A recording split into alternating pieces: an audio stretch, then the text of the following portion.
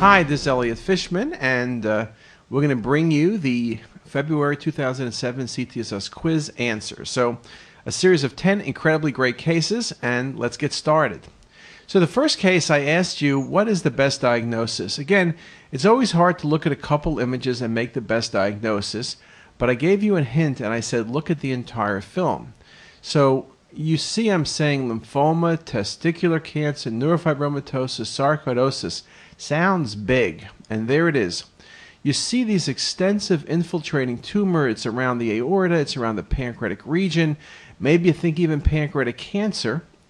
But what I want you also to see in this image is look at the spine. Look at the size of the spinal canal. It's markedly enlarged. And you can see rods on the side. The patient's had surgery. The mass is infiltrating in low density, so yes, I would think about lymphoma, possibility. I mentioned testicular cancer. It gives low density nodes, though usually it's more discrete, even lower density than it is here, and probably not as infiltrating. Sarcoidosis gives you nodes, but typically they're not low density. And what you see in this case is an infiltrating process. It's a very unusual appearance. This is neurofibromatosis. And what helps you is that entire film hint looking at the spinal canal. The only one of these entities that widens the canal would be neurofibromatosis. Excellent case. Next case, I'm going to ask you what's the best diagnosis. I'm going to look at the renal artery. And is it fibromuscular dysplasia, Takayasu's aortitis, atherosclerotic disease, or part of the Marfan syndrome triad? Well, the first thing to let you know is there's no such thing as the Marfan syndrome triad. I think there was some rock group by that name. But what you see in this case is there's soft tissue thickening around the aorta and both renal arteries. Atherosclerotic disease, you can see plaque, soft tissue density, but this is like infiltration. It's not FMD, that gives you the string of pearls appearance. This is classic for Takayasu's. See it usually in the great vessels or in the arch. This is very unusual. In all honesty, I've never seen it involving the renal arteries like this. And you can see the left renal artery is particularly involved, and look how small that left kidney in fact is. Great answer. Next case, what about this one? This is a diagnosis, and you're going to see a large mass in the chest, and I'm asking you lymphoma, myeloma, lung cancer, Ewing sarcoma. And you can see the mass, large, destroys a few ribs. Could be almost any of these. Lymphoma can give you infiltration, myeloma, more of a expansile component, I guess. Lung cancer, direct invasion of a lung cancer into the chest wall. But this was a younger patient, and this is a wonderful example, unfortunately, of a large primary tumor, a Ewing sarcoma. Just a very, very impressive example. Another case, let me ask you about this one. What's the best diagnosis in this case? I'm going to show you a renal mass. Is it a myelolipoma? Is it a MET? Is it renal cancer? Is it lymphoma? Well, in this case, I'm showing you volume rendering and MIP images. You see a vascular lesion, upper pole right kidney. There's a central scar.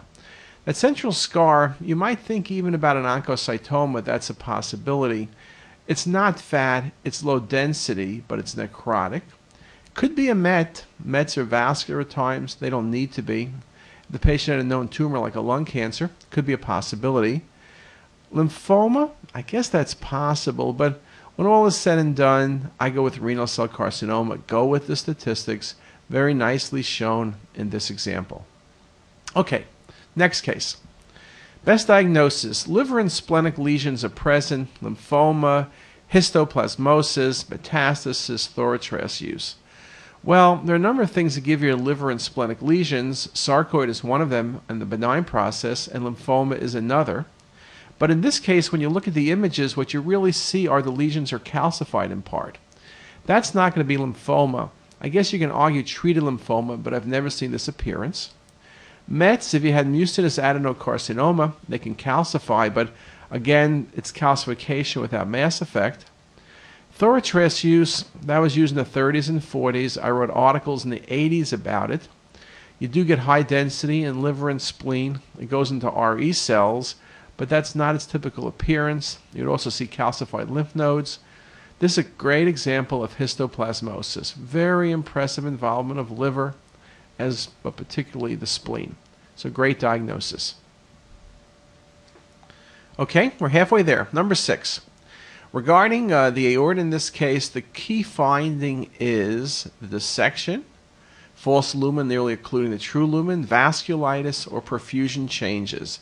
And if you look at these two images, 3D sagittal projection, what you really are impressed by is look how small that true lumen is. It is markedly compressed at and just above and just beneath the diaphragm.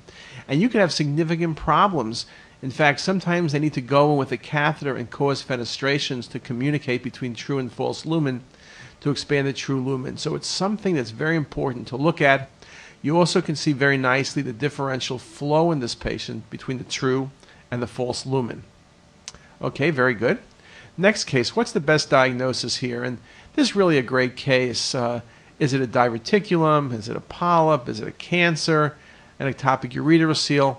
When you look at the images, the key thing is that the left kidney is basically not visualized. So what you're really seeing is a large tubular structure, classic for an ectopic ureterocele, classic location, markedly dilated. Just a wonderful, wonderful example. Best example I think I've had of this in many years. Next case, what's the best diagnosis here?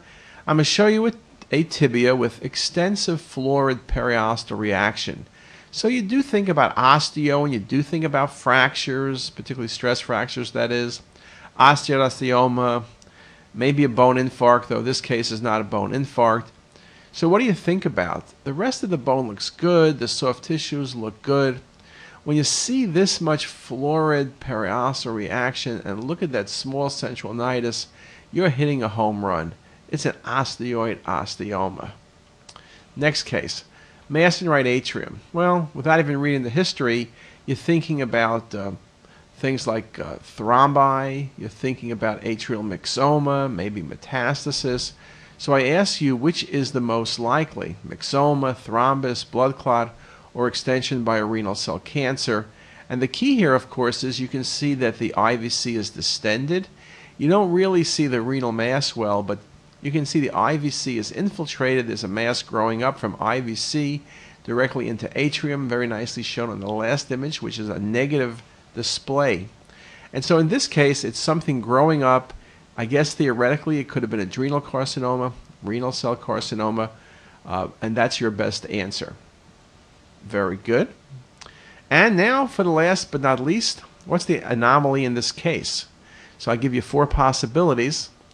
But here's just a very nice, simple anomaly of no real true clinical significance.